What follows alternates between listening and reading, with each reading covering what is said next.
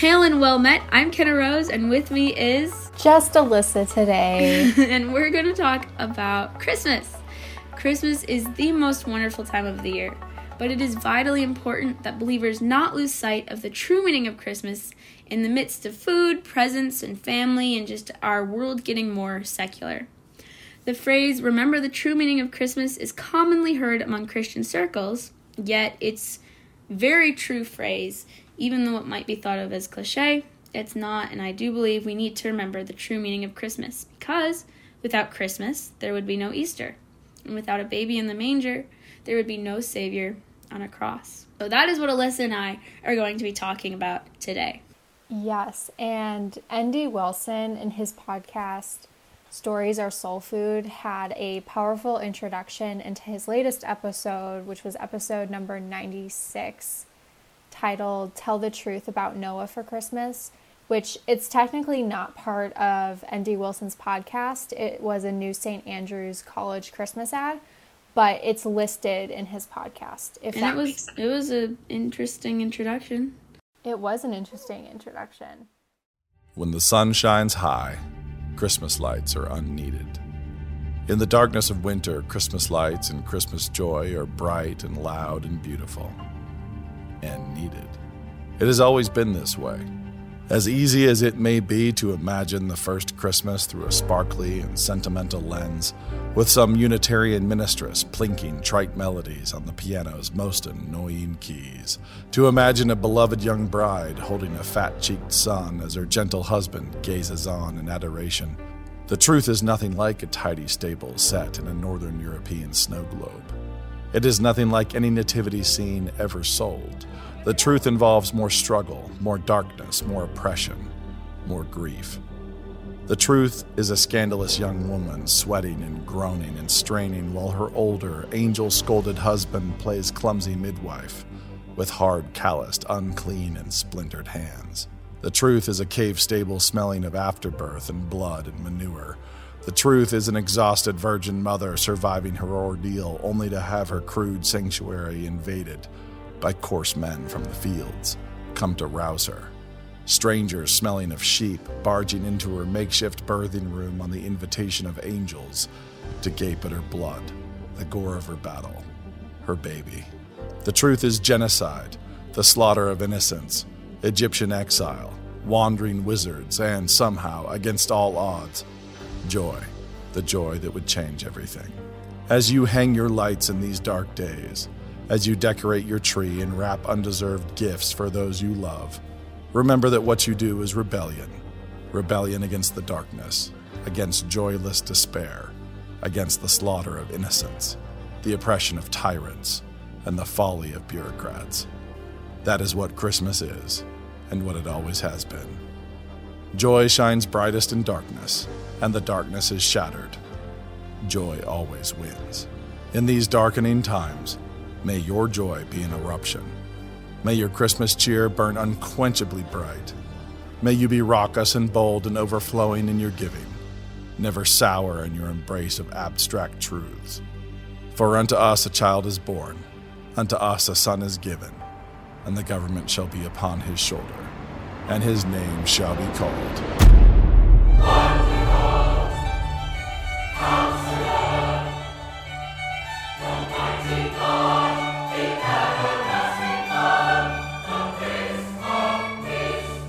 Merry Christmas from New St. Andrews College. This season, erupt.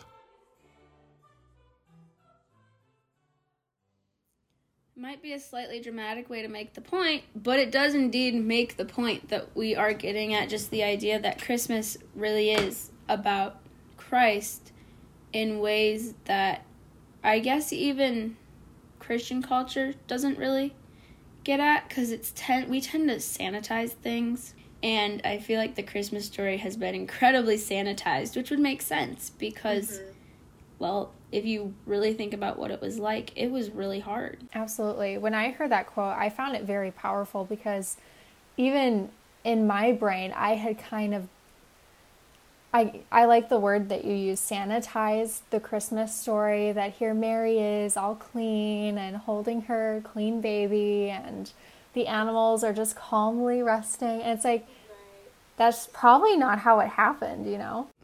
It was probably really loud, smelly, and Mary and Joseph were probably frightened and emotional and exhausted. Absolutely. And I think it's just really amazing when you read the Christmas story in Luke chapter 2 and you just see how God sovereignly ordained all the events that took place so that Christ could be born in this stable scene, and how everything happened as it was meant to be. And maybe we would have put Jesus in a palace or somewhere where there was room for them, or there was a more sanitary place for them. And yet God's plan looked different. And my former youth pastor, Steven Anderson, has a podcast called Drive Deeper, which I highly recommend that podcast, as it is a short devotional that really sets your heart and mind in a really beautiful place at the beginning of the day. That being said, on one of his podcast episodes titled, Am I Confident in God's Sovereign Plan?, he makes a really interesting insight into the sovereignty of God, which I had never caught before. When you read the Christmas story in Luke 2, and it mentions that, when you read the Christmas story in Luke chapter 2, when it says that Caesar Augustus sent out a decree that the whole world should be registered, we kind of glance over that because we want to get to the place where the angels tell the shepherds to go see the baby, where we see Mary and Joseph enjoying their newborn and all of that. We kind of skip over that first couple verses.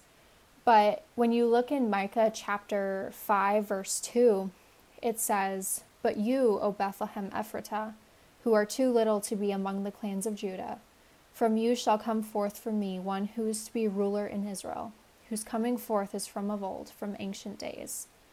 And when you read that and you put the pieces together in Luke 2, you realize that at this specific moment in history, God ordained that Caesar Augustus would send out the registration decree, which happened to cause Mary and Joseph to have to travel to their hometown, which led to them staying in Bethlehem because Mary was in labor.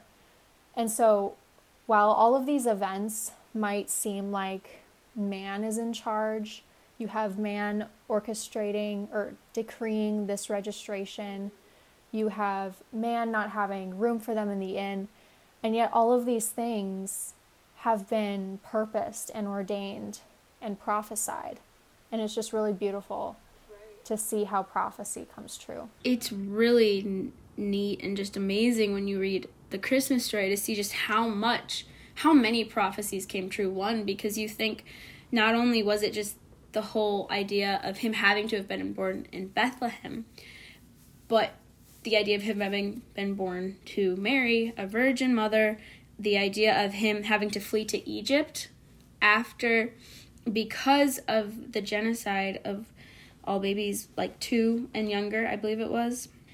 Matthew 2 says this was to fulfill what the Lord had spoken by the prophet, out of Egypt I called my son, and then them returning to Nazareth and continuing to live in Nazareth to fulfill the idea that Jesus would be called a Nazarene. It's just the way God worked it out, which I think is a good, because all of these events probably didn't look to them like God's hand was there, working it out, orchestrating it perfectly to happen according to the prophets. It probably didn't look like God's hand was there. Really, now that we can kind of see the big picture somewhat in the scriptures, we can really see that God's hand was there moving all of this stuff behind the scenes, and also not behind the scenes because, Jesus was there. That's a really good point. And even that leads into the Easter story and how God ordained that one of Jesus's followers would betray him. And that led to his crucifixion, and yet that all fulfilled the scriptures. And it's just really amazing to look at the scriptures in that way from a God's sovereignty perspective, because the Christmas story is so secularized, even in Christian communities. Even secular people know the Christmas story. Everyone knows the Christmas story, that you had Mary and Joseph and the baby. You see nativity scenes outside people's homes, from Lutherans to Catholics to Protestants, people of all different denominations, all different walks of life know the Christmas story, and yet that can so easily kind of numb us to the truth. Because we know it so well, we just don't really think much about it anymore. Exactly. Yeah, I feel like a lot of Bible stories have become that way, where we know them so well, it's hard to listen to them and learn new things from them just because we've heard it all the time, and so we tend to sort of turn our listening ears off, if that makes sense. That does make sense. That even happens even with familiar verses, you know. For God to love the world that he gave his only begotten son. And, you know, you can rattle it off without even thinking about it because it's something you memorized from since you were 3. But like Awana or whatever program your church has. So I think it's really cool to look at scripture and kind of allow it to speak for itself, because when you do that, you really see scripture come to life in the way that it was meant to, because we were never meant to get, you know, used to the Bible, if that's the right terminology, because Hebrews 4 says that the word of God is alive and active, and that includes Luke chapter 2. It's alive and active, and it has present day applications for today. Just the idea that Christ came to earth. Why did he come to earth? Well, to die for us and take our sins and rise again and redeem us. That's very relevant to each and every one of us today. Absolutely. And John in his gospel makes a beautiful theological statement when he's talking about how in the beginning was the Word, and the Word was with God, and the Word was God, in verse 1. But then in verse 14, he says, and the Word became flesh and dwelt among us, and we have seen his glory. Glory is of the only Son from the Father, full of grace and truth. And you kind of skip over that, but then you realize, wait, he's talking about the Christmas story. He's talking about God becoming flesh and the implications of that, how Jesus had to be God because he had to be a perfect sacrifice, and he had to be a man because he had to be the perfect substitute. And so just the beauty of redemption story is seen in Luke chapter 2 if you just look for it. Yeah, totally. 100%. One thing that I had noticed a little bit ago reading Luke 2 is when the angels come to the shepherds, and this is slightly going on a different track now. They're praising God and saying, "Glory to God in the highest, and on earth peace among those with whom he is pleased." And I hadn't noticed the "with whom he is pleased" part before, because I feel like so often, I guess that quote gets shorted, peace on earth among like men or whatever, and the "with whom he is pleased" part even too points to Easter, because of the idea that all have sinned and fallen short of the glory of God, and so God can't be pleased with anyone except those who have been redeemed by Christ, but only because we've been covered by the blood of Christ. Absolutely. That is a great point. I had never really delved into that, so thank you for saying that. I had never caught that before. Like, I had known with whom he is pleased, and I kind of understood the significance of that, but just hearing you like flesh it out was just really cool. Yeah, it's a really neat thing that kind of popped out to me and that I learned in my scripture reading. Yeah, I love it when the Lord shows us stuff that we haven't seen before in scripture. Mm-hmm. And so I think that about wraps up everything we had to say.